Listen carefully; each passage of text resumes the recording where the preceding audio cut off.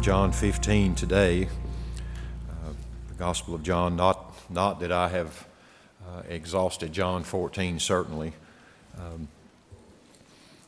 I read a quote.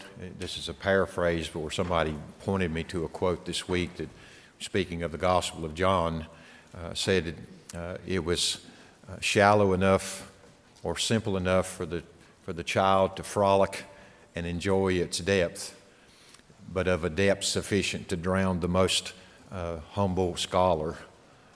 And I'm just finding that very much true. I think I told someone last week, you think you're deep and you think you're neck deep in the rich theology of John's gospel, and then you glance down and you realize you just stepped into a puddle because it's far exceeding that.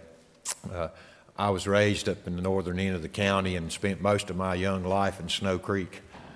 Some of you know where that is, and we did everything from dam it up to everything else. In fact, I told somebody one time we had a game warden that had to come with ditching dynamite to blow our dam apart because we stopped the creek up and the cows couldn't get no water downstream. We built a little check dam and everything and built it up with broom sage and blue clay and sand and put rocks in there and built this thing up, and we made us a swimming hole. I lived my whole young life in water mostly knee-deep. But by the time I was a teenager, we were swimming in a different place up 115. We just knew it as the rock quarry, but the estimates were it was between 150 and 300 feet deep. And we would jump off a rock 40 feet above the water and dive off into that rock quarry. So we graduated from our little puddles to something that was far deeper than we could ever have fathomed the bottom of it. Fast forward to years later from that, I remember in the service they announced we was having a swim call, and we were somewhere in the Indian Ocean near the equator. And I remember we were jumping off the side of the ship and we'd climb back up on a cargo net, and I asked the quartermaster what the depth was where we were swimming, and he said 15,000 feet. So I went from knee-deep at Snow Creek to 100 to 350 feet deep at the rock quarry to 15,000 feet deep in the ocean. And one thing I realized in that is that I'm only using the top part of it.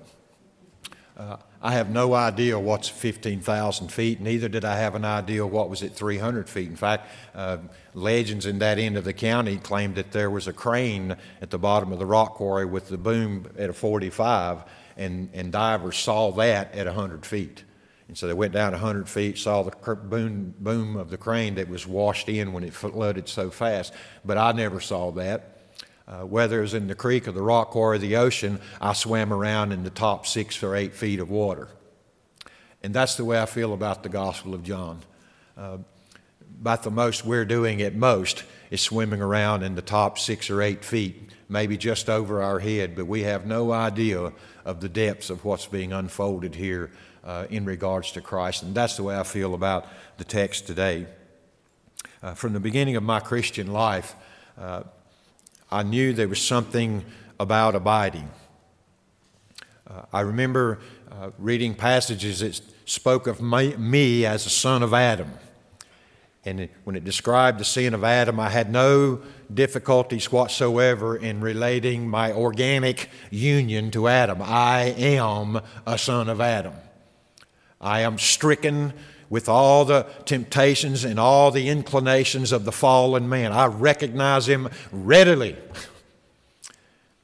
But then when I read the scriptures that says he has been crucified with Christ and I have been raised as a new creation, somehow church taught me that was somehow less of a union.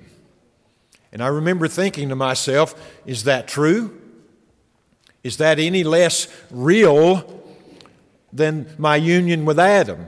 True, it is to be understood and believed and embraced by faith, but is faith somehow less real than reality? Am I, in fact, joined to Christ?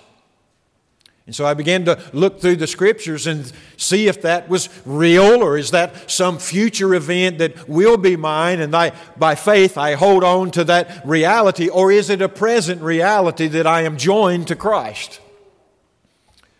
And then I came across passages like Romans 6, in the first number of verses, that said that unless I am crucified with Christ, I cannot be raised with Christ. So there must be some prior union before my resurrection with Christ. There must be some prior joining that happens for that to happen. If I'm not united with Him in His death, then I can't be united in His resurrection. And I'm certain that I'll be united with Him in His resurrection.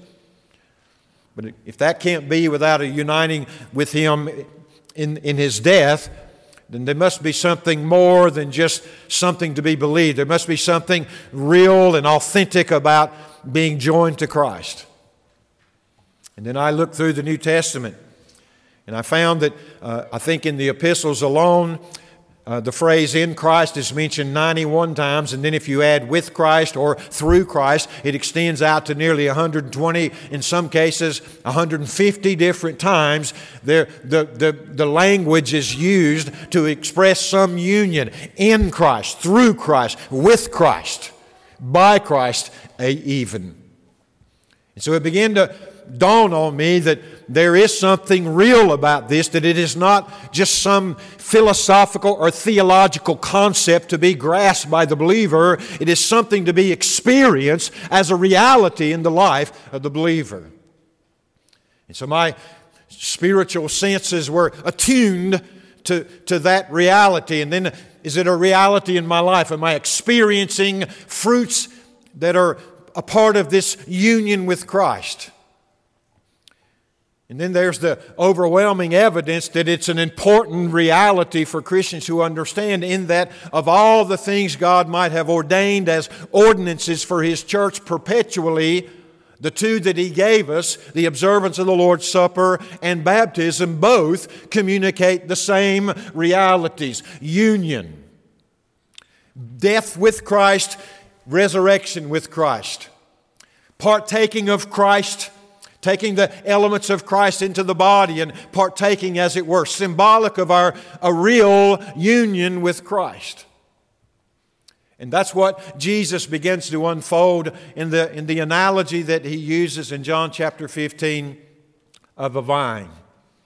Interestingly enough, in chapter 14, Jesus has said in verse 6, "I am the way, the truth, and the life."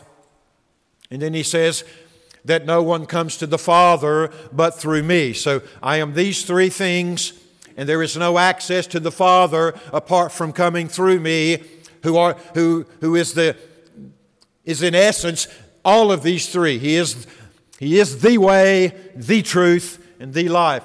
And as you go through this passage, the rest of verse 14, it seems as Jesus demonstrates or unfolds how it is that He's the way. Essentially by saying, I am one with the Father. The Father and I are one. And He unfolds that. And then in verse 16, He indicates here the truth. He says, I will ask the Father, and He will give you a helper that He may be with you. That is the Spirit of truth. So, and then he blends, as it were, Father, Son, and Spirit all in operation in this activity. So He's laying out, in a sense, that in the way that He is the truth. And I think in this passage, in John chapter 15, He begins to unfold the reality that He is indeed the life. And so let's read that together. I'm going to read through verse 11. Someone has said that verse 12 through 17 speaks of the disciples' relationship to one another, 18 and following their relationship to the world, and that these introductory verses are exclusively speaking of their relationship to Christ. He says, I am the true vine, and my Father is the vine dresser. Every branch in me that does not bear fruit, He takes away, and every branch that bears fruit, He prunes it so that it may bear more fruit. You, speaking of the disciples, are already clean because of the word which I have spoken to you. Abide in me, and I in you.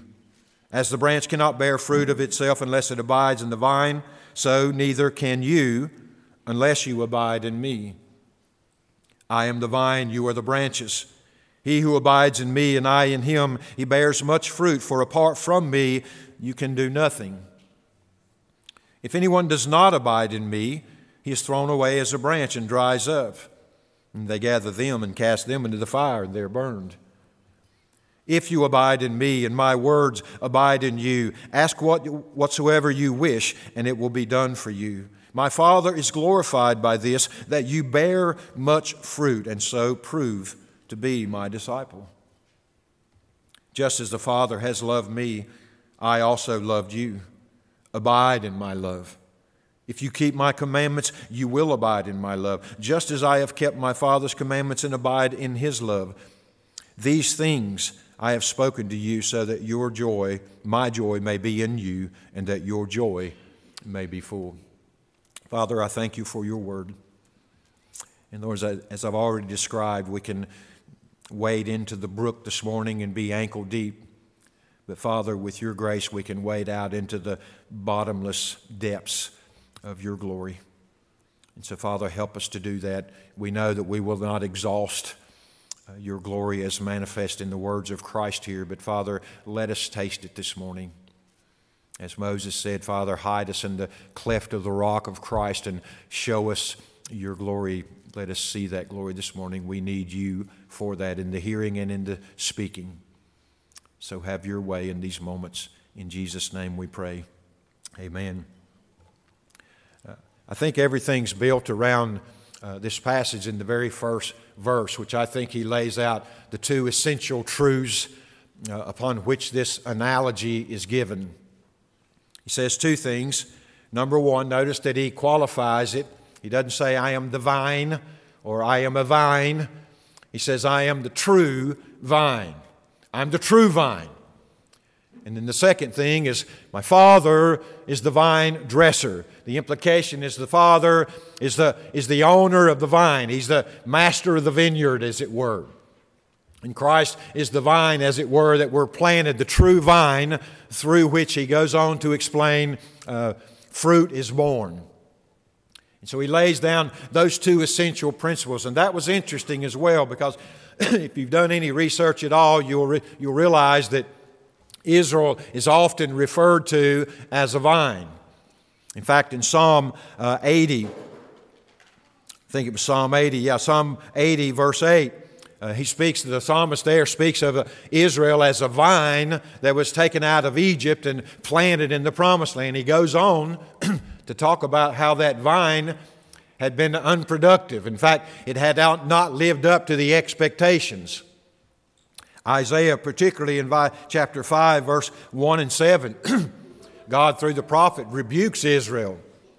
In fact, he goes into a long parable and says, I had a vineyard and I planted a vine and I cultivated all around it, and I came, and when I ought to have expected fruit, there was none. And in fact, it had become decayed and it had been deteriorated to the point that where he was about to open the gates and knock down the hedges that protected it and allow the judgment to come in upon his vineyard. He's speaking of Israel there. And so I think when Jesus says here, I am the vine, I am the true vine, I think the implication is there is, I wouldn't say a false vine, but there is a vine from which people believe that they might have life.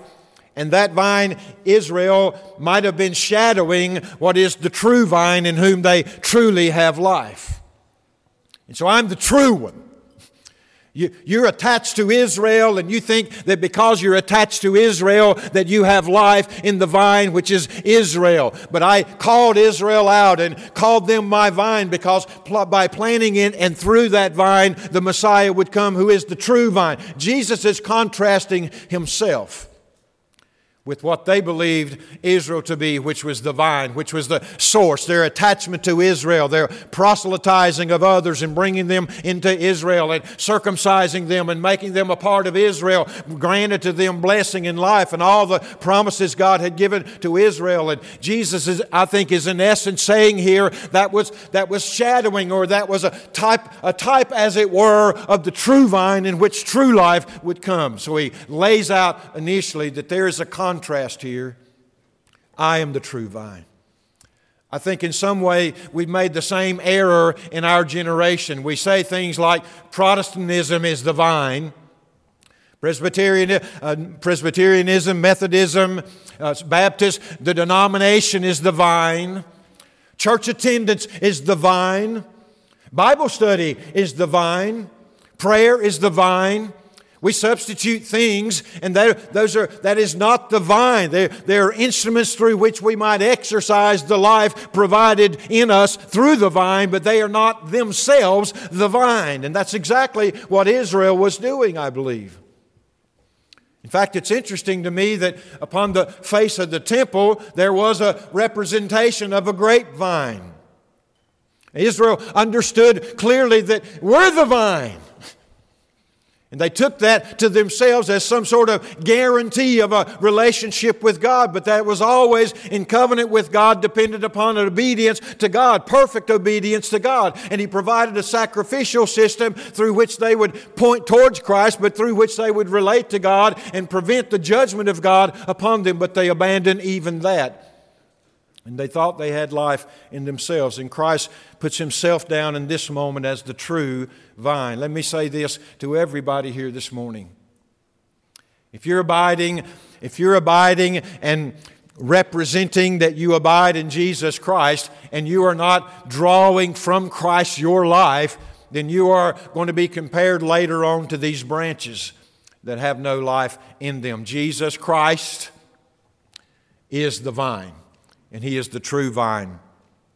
Secondly, that He mentions here is that His Father is the vine dresser. I wrote this in my notes. He plants, cares for, prunes, brings about optimal fruitfulness. It is the Father at work through the Spirit, through the Word of Christ, through Christ Himself, Father, Son, and Spirit operating here.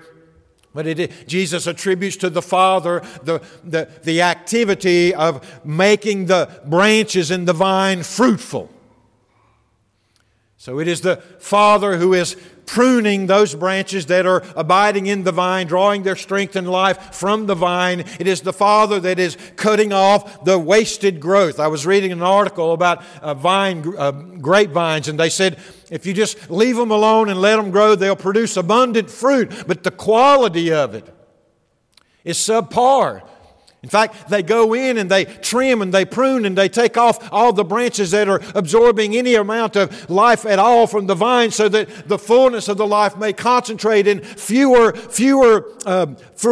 grapes, but of greater quality. And sometimes it even produces a greater quantity of those grapes. So there's a pruning that takes place, and Jesus says, I am the true vine. In fact, this is in fact the last of His I am statements in the Gospel of John. I am the true vine. I am the true vine. And my Father is the pruner and the cleaner and the one who sees to the fruitfulness of those branches that are abiding in the vine. He does that, He says later on, in a very specific way. So I am the vine. My Father is the pruner, or the caretaker, as it were, of the vine. Now, verse 2, he gets into this, and there's some overlap and repetition in these, but there are nuances that he seems to add along the way. Verse 2, every branch in me that does not bear fruit, He takes away. Now, I know that I've heard people use these verses in regards to the believer's security, the perseverance of the saints. And they'll say things like, well, right there it says plainly, they were once abiding in Him, they're no longer abiding in Him, producing fruit, and He cuts them off. Then they'll go even further later on and say, not only does He cut them off, but they're dried up and they're worthless and they're going to be burned up in hell someday. Well, it's true that those apart from Christ will endure the horrors of an eternal hell, but I don't think that's exactly what he's teaching here. Verse 2, he says, every branch in me. I think in relation to Israel as the vine, there may have been those who thought that Israel and even its prophecies of a Messiah were somehow connected to this vine, and through Israel that they would be life-giving. And even if they accepted that Jesus was the Messiah, which they did, they've already been shouting, Hosanna to the Lord, blessed is He who comes in the name of the Lord, only later now to be calling crucify. So they were giving the evidence that they were abiding, as it were, in Christ. But there was no fruit of that. And Jesus says, of these that do not bear fruit, He takes them away. And then of those who are abiding in Christ, in the branch, abiding in the vine, He says, that bears fruit, verse 2, He prunes or cuts away those things so that it may bear more fruit. There was one I was reading this week, there is some who translate the term used there as could also mean a lifting up. And they were proposing that he was saying that every branch that bears fruit, he lifts it up so that it may bear more fruit. But I think the ideal here is that he cuts away what is drawing away energy towards fruitlessness. He prunes those things away. He cleans them. And he makes them able to bear more fruit or a better fruit. And so that's what happens if you're abiding. The implication for me is I can be abiding in Christ and things are in my life that are preventing, as it were, or obstructing the fullness of the flow of the life of Christ that would produce Christ-likeness or God-glorifying fruit in my life. And the Father, as the vine dresser, comes in and he starts cutting those things away. I think a New Testament sanctification idea that would help with that is that there is a crucifying of the old man, a systematic, lifelong putting away of the old man and living in the fullness of the new. That is the cutting away of all that is hindering the full producing of fruit. The Father, Jesus says, does that. And for those branches that think they are abiding in Him but actually are not abiding, He takes those away. Let them not draw, as it were, and present themselves as living from the vine. They are not, and so they are taken away. But those who are, He prunes and He cleans that they might bear more fruit. He says directly, I think, to His disciples here, "You are already clean because of the word I've spoken to you." He says later on again in regards to the word. So I'm proposing this morning that the instrument of the vine dresser, the Father, the one who prunes, the instrument with which He prunes is the word of Christ. Because He says to His disciples, you've already been pruned. You're abiding in me. You've been pruned because the word of God, the word of Christ, is the instrument of God to prune you. You're not done yet. You've got some other things in your life that are a hindrance to you bearing the fullness of the life of Christ in your own. And the Father will continue His work. We know that He has in Peter. In fact, you remember when Jesus says to Peter, the devil has desired to sift you, and He says, I have allowed. He doesn't say I've allowed him to, but He says, I prayed for you, and when you return. The implication is, in God's providence and in the Father's pruning, I'm going to allow the devil to come in and illustrate or demonstrate all the little leaders in your life as a branch that are keeping you from bearing fruit to God. And so I'm going to use the devil now as an instrument to cut off those things in your life. And then when you've returned, He talks about him and he's prayed that his faith would hold. So you are already clean, He says to the disciples, because of the word I have spoken to you. Now listen to what He says to them. Abide in me and I in you. There's that union. As the branch cannot bear fruit of itself unless it abides in the vine, so neither can you unless you abide in me. The imagery there was striking to me. I am the vine, you are the branches, abide in me and I in you. So there's a union. It's not just His abiding in us, and it's not us abiding in Him. It's the interaction of His abiding in us and us in Him. There is a union there that is established, really foreshadowed throughout Scripture, even in the sacrificial system, but ultimately demonstrated in Christ and certainly in the epistles. There is a union spoken of there. Abide in me and I in you. And then He gives this imagery as though a branch not abiding in me could bear fruit. I don't know about you, but I've walked in the woods a lot in my life, and I've not yet one time saw a branch laying by itself that had fruit on it, whether it be a hickory nut or a peach. When it doesn't have access to the tree and the root and the trunk and the vine, it doesn't live. And that's what He's saying. Without this union, you will not produce any fruit. You will not have life flowing into you. The life that produces fruit in you is my life. This is why I say He's unfolding now what He meant earlier. I am the way, the truth, and the life. This is how I am the life. Life resides in me. I am the life. And you experience life insofar as you are joined to me. Now, if on the surface you appear to be churchgoer, moral person, law keeper, if on the appearance you give appearances as though you're attached to me, you can still not bear fruit because you're not drawing from the life of Christ. And I believe there are people sitting in churches all over America and perhaps around the world today who are giving appearances as branches, but in reality they are not joined to the life who is Christ. And as a result of that, they cannot bear fruit. Not unto God. Here's where I think we mess up sometimes. We become fruit judgers in the sense that we evaluate any moral activity or any act of charity as clearly evidence of fruit. Well, I got news for you. There are people who are completely outside of Christ that perform charitable organizations. In fact, they do wonders for things around the world in feeding and many other charitable activities, but they are not fruit to the glory of God. That's what Jesus is speaking here. And if you're not abiding in Christ, if it is not in union with Christ, drawing the life of Christ, as it were, into our own lives, then the most charitable of works are not fruit. Not according to the estimation of the vine dresser who knows what fruit glorifies him.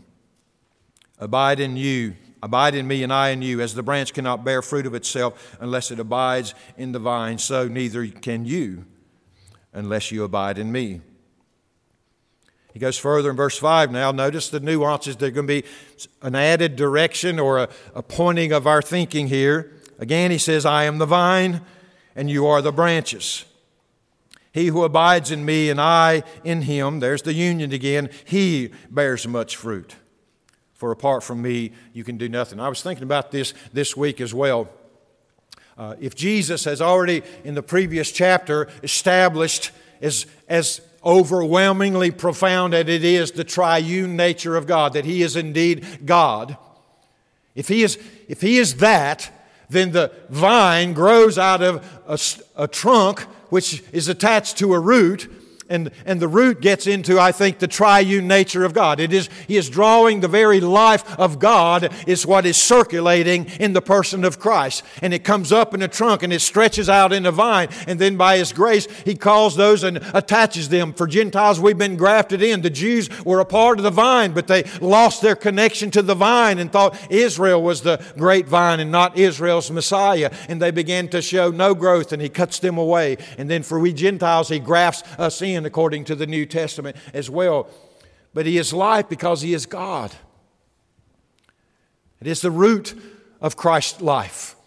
That is what means that life is in Him. And He's saying to us in this passage, I am the vine, you are the branches. He who abides in me and I in him, he bears much fruit. I was thinking about this morning, but our evangelism should be first and foremost a call for them to be joined or be grafted into the vine. Not to be grafted into us. We're branches. I don't want to, in fact, you pile that on me and I become less fruitful because now my energy gets distributed amongst a bunch of people. That's what we do in our evangelism today. We go out and proselytize people and make them our church folks, and we're connecting them to the church, and the church is the branch, and the church gets weaker and weaker because its energy is expended very quickly. Evangelism ought to seek to see people grounded or grafted to the true vine, not ourselves. We are all branches. We are gathered together, and we are all branches forming a vineyard, as it were, of God, all drawing our life from Christ, who is the branch, who is the vine, of whose life we share. So I am the vine, you are the branches. He who abides in me and I in him, he bears much fruit, for apart from me you can do nothing. Verse 6, if anyone does not abide in me, he is thrown away as a branch and dries up. I think he's returning to the practice of vineyard keepers. When they go in and prune their vineyards and take away all the dead stuff, it's dry, it's not going to ever produce any fruit. Sometimes it'll even produce a little leaf, but they understand that without any fruit on there, eventually it won't even produce leaves. So they cut all those things off, and as dried up pieces of branch, they're not fit for anything. They're not 2x4, so you can't build a house.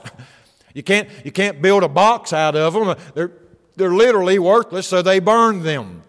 So I think he's returning to the vineyard analogy here. I don't think this is per se a commentary in regards to those who are not connected to the vine being cast into the hell. We know that's true, but from other sources of Scripture. But I think he's just returning to the analogy here. And the same is true of us. If anyone doesn't abide in Him, let me say it this way. If you do not abide in Him, then you are thrown away as a branch that dries up. And of course, they're useless. They gather them, they burn them, and so will you be to the kingdom of God and for the glory of God. You will be useless. And I think there's a lot of folks these days claiming to be believers in Jesus Christ, but they are drawing nothing of their life from Christ. I was sharing with the young folks this morning, but the idea of trusting Christ at a distance, accepting even the idea that He died for your sins, but then saying, okay, I'll believe that, and therefore I am secure for heaven someday, and so I can live the rest of my life. And being completely guided, even if it's in a moral way, by your own strength and power, makes you not a branch. You're not a branch if you do that. Not a life-giving, not a branch drawing from the life of Jesus Christ. Now, drawing from that life may produce a more moral life, and it may produce a different kind of life, and it certainly should produce that. He goes on to say that in regards to commandments and obeying my commands. So he goes on to say that. But the life is coming from Christ, not looking at Christ and going away just out of pure gratitude for what you saw there and deciding in your own strength to live a more moral life. That is not fruit unto God. To see Christ and to understand and to be brought into union with Christ connects you to the life of Christ.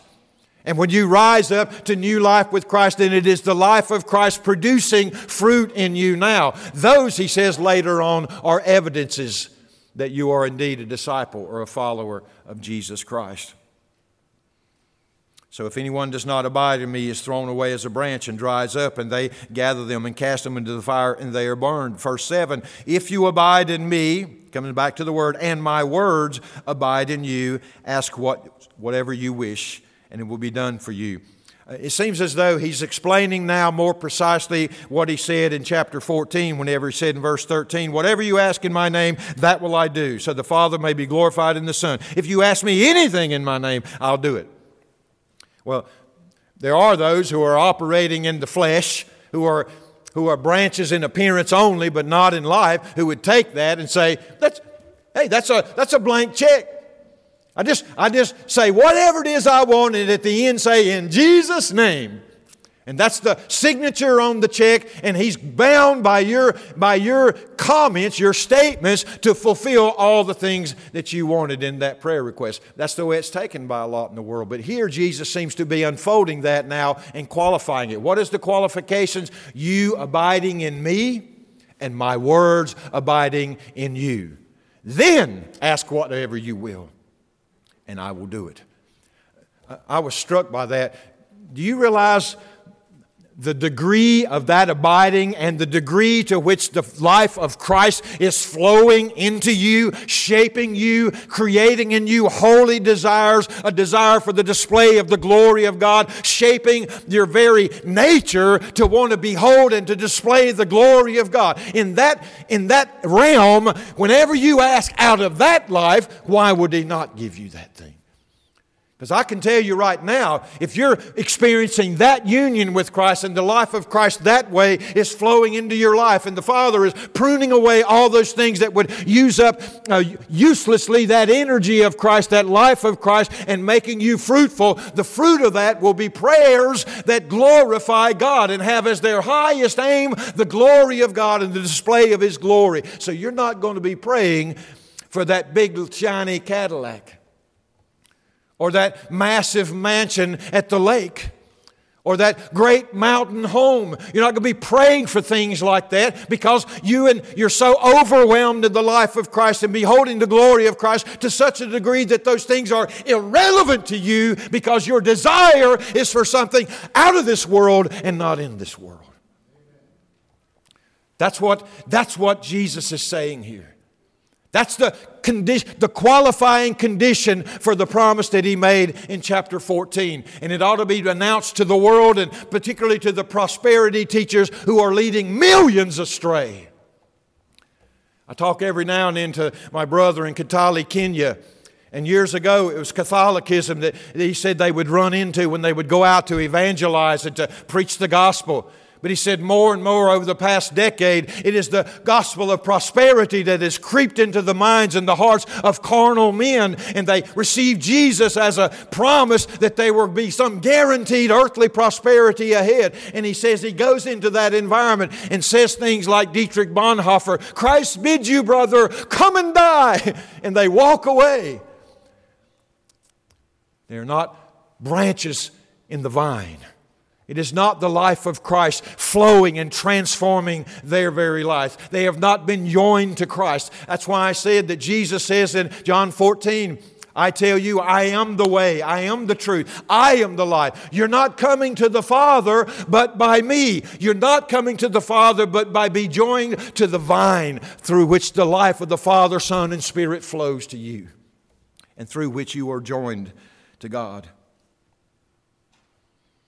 Verse 8, "My Father is glorified by this." What glorifies the Father? That you bear much fruit. So the Father is pruning and cleaning the vine to His own glory. Now, here's where I think faith in having been joined to the vine comes in. If that's not your highest desire, then you're not going to like the pruning. If you say you're abiding in Christ for your own earthly advantage and your own comfort and your own prosperity, the glory of God has nothing to do in your mind. It is not your highest desire to see the glory of God. Then this doesn't work. In fact, He says here, "My Father is glorified by this, that you bear much fruit." So the pruning is so that you would bear fruit, and the fruit bearing is so that your Father would be glorified. Well, I want to bear fruit. Why? Because I just want to be fruitful? Because I just want you to know that I'm bearing fruit? No, I want my life to bear fruit because I desire the glory of God. I have beheld it. I have experienced it. I am in union with Him through Christ Jesus, and that glory is all-consuming and overwhelming to me. And all that He would display it more fully. Therefore, Father, prune my life that I may bear fruit. Lord, don't prune me so I can be more fruitful than my neighbor or more fruitful than the guy down the road. I want to do more good stuff and get more acclaim from the church. I want to have a position of service or lead in the church in some way. So, Lord, prune my life to make me bear fruit so they'll see that and they'll put me in the place I want. Forget it. That is to know glory to God. God is glorified by this, that you branches who are drawing from the life of Christ and you joined to the life of Christ are bearing fruit unto the glory of the God by whom that union is accomplished. That's different. Verse 9, "Just as the Father has loved me." Think about that, the degree of that. The perfections of the love between the Father and Son. The holiness and the righteousness of it. "Just as the Father has loved me, I have also loved you. Abide in my love."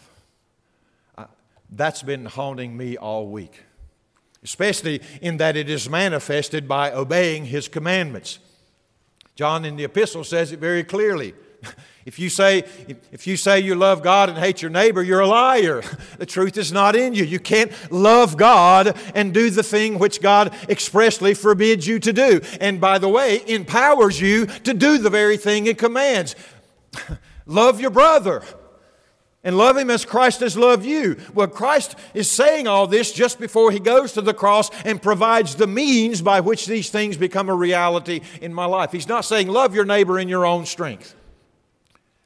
No, He's saying love your neighbor in the strength that's provided from the vine, from the life of Christ. Just as the Father loved me, I've loved you. And then he tells them, abide in that love, in my love. Verse 10, if you keep my commandments, you will abide in my love, just as I have kept my Father's commandments and abide in His love.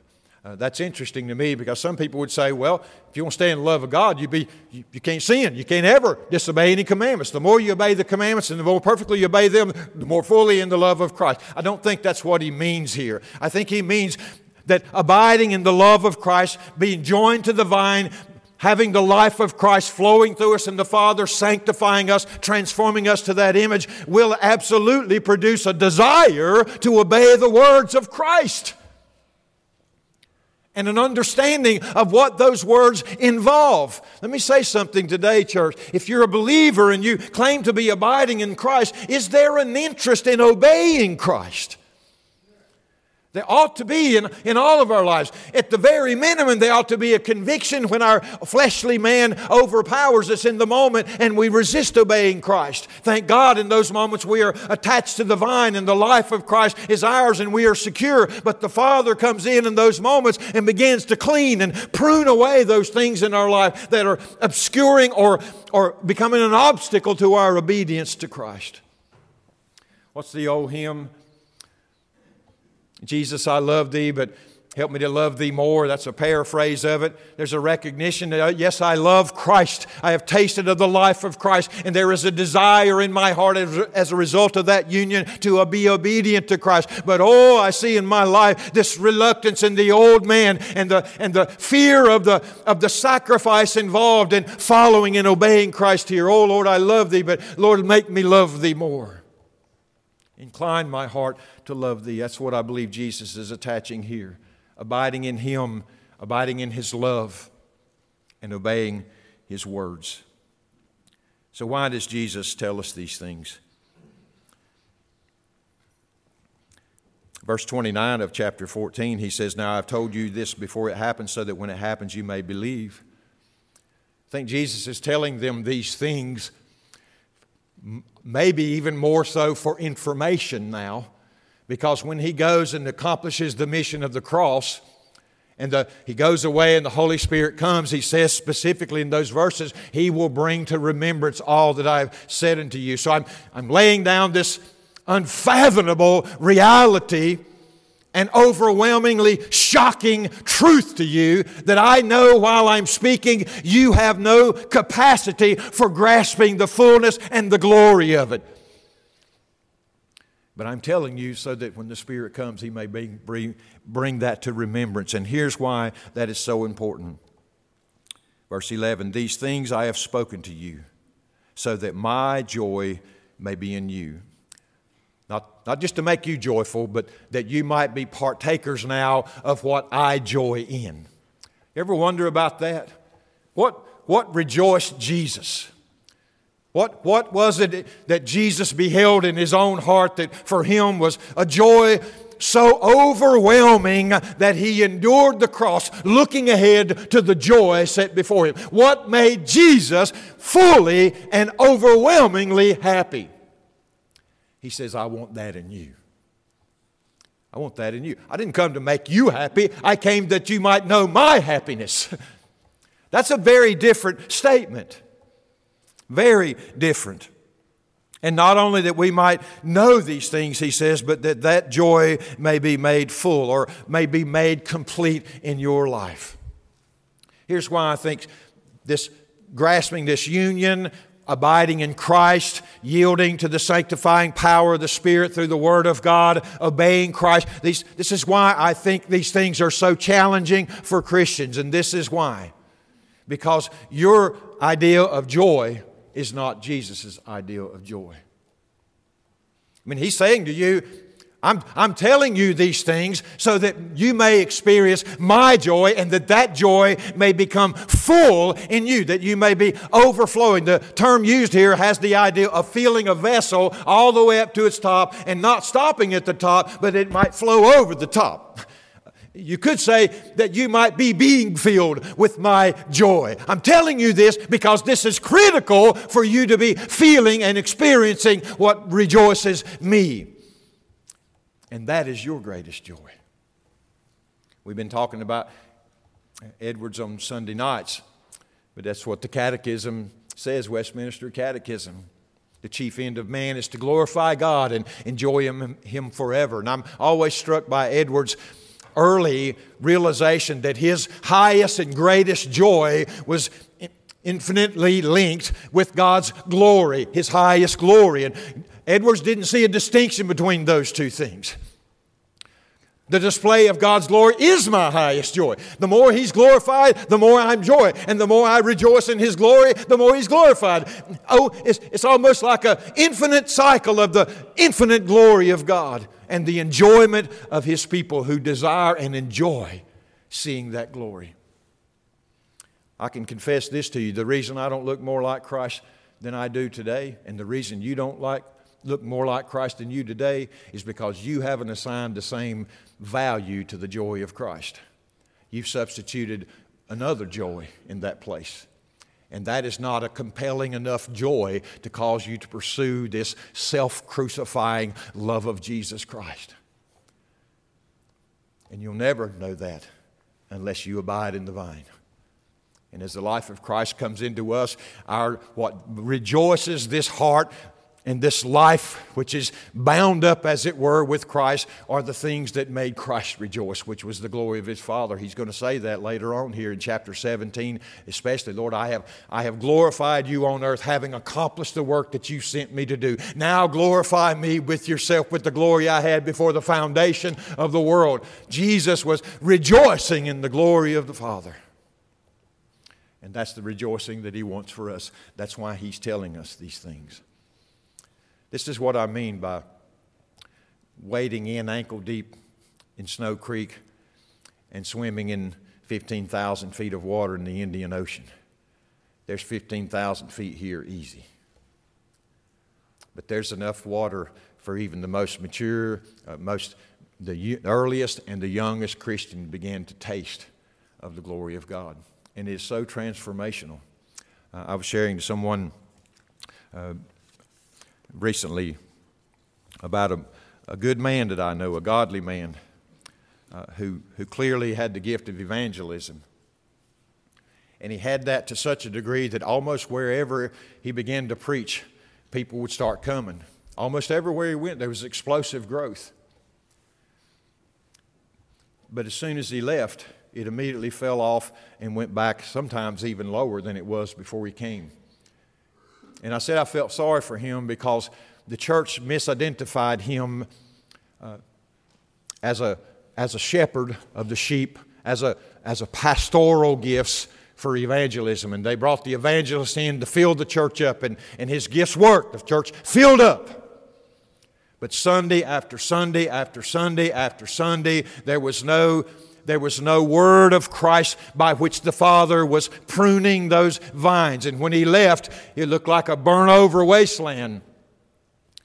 And I felt sorry for him because he had been utilized in an area where he wasn't called and gifted to serve in that capacity. But I felt sorry for the church as well because it thought that full seats meant a living church. And they found out very quickly that full seats do not necessarily indicate a living church.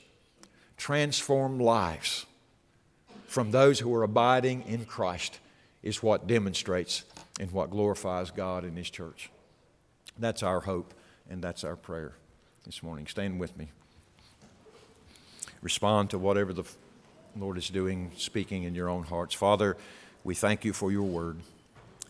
Lord, thank you for the supernatural reality and gift that by your grace and by your providence, just as you chose Israel from among the heathen nations, not of any merit of their own, so you have chosen us without any merit of our own to plant us in Christ the life. Lord, I pray that more and more the fruit in our lives would not be a product of our self-discipline and our strength of determination, but that it would be a product of the life of Christ flowing into our hearts in full and overflowing into producing of fruits. Through your word, you've even given us the categories of those things in Galatians chapter 5. So, Father, we pray that there might be fruit in our lives, not that we can brag or compare ourselves to others, but, Father, that you might be glorified. There may be one in this room today that has not been planted in the vine who is Christ. Lord, I pray that by your grace and by your power you might call that one out of darkness today and graft them into this life of Christ. And Father, for we who believe and have been grafted in and who are living our Christian lives with the power of Christ's life in us, Lord, help us more and more to put away the things that are hindrances. Father, help us to yield to the surgical hand of our Father as He sanctifies us through the Spirit and through your word, and that our lives might reflect Christ in His glory. Have your way in these moments, we ask in Jesus' name. Amen.